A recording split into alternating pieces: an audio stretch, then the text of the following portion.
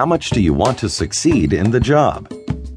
An oft-repeated myth holds that employers care how much you want the job. If you're desperate for it, interviewers will be less likely to hire you.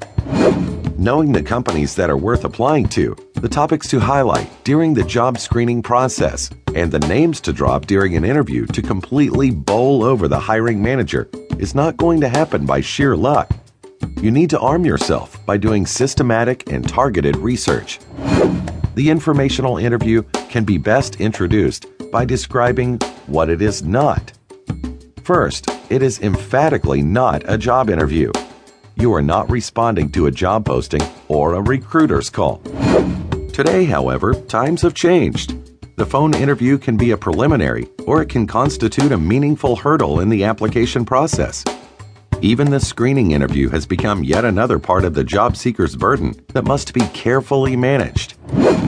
No, you do not need to study 500 interview questions to ace an interview. The reason you can avoid those hundreds of sample questions is that there is really only one question that matters. Everything flows from that one question. It will always be asked. It will make or break the interview. Answer that one question well, and your work at the interview is finished.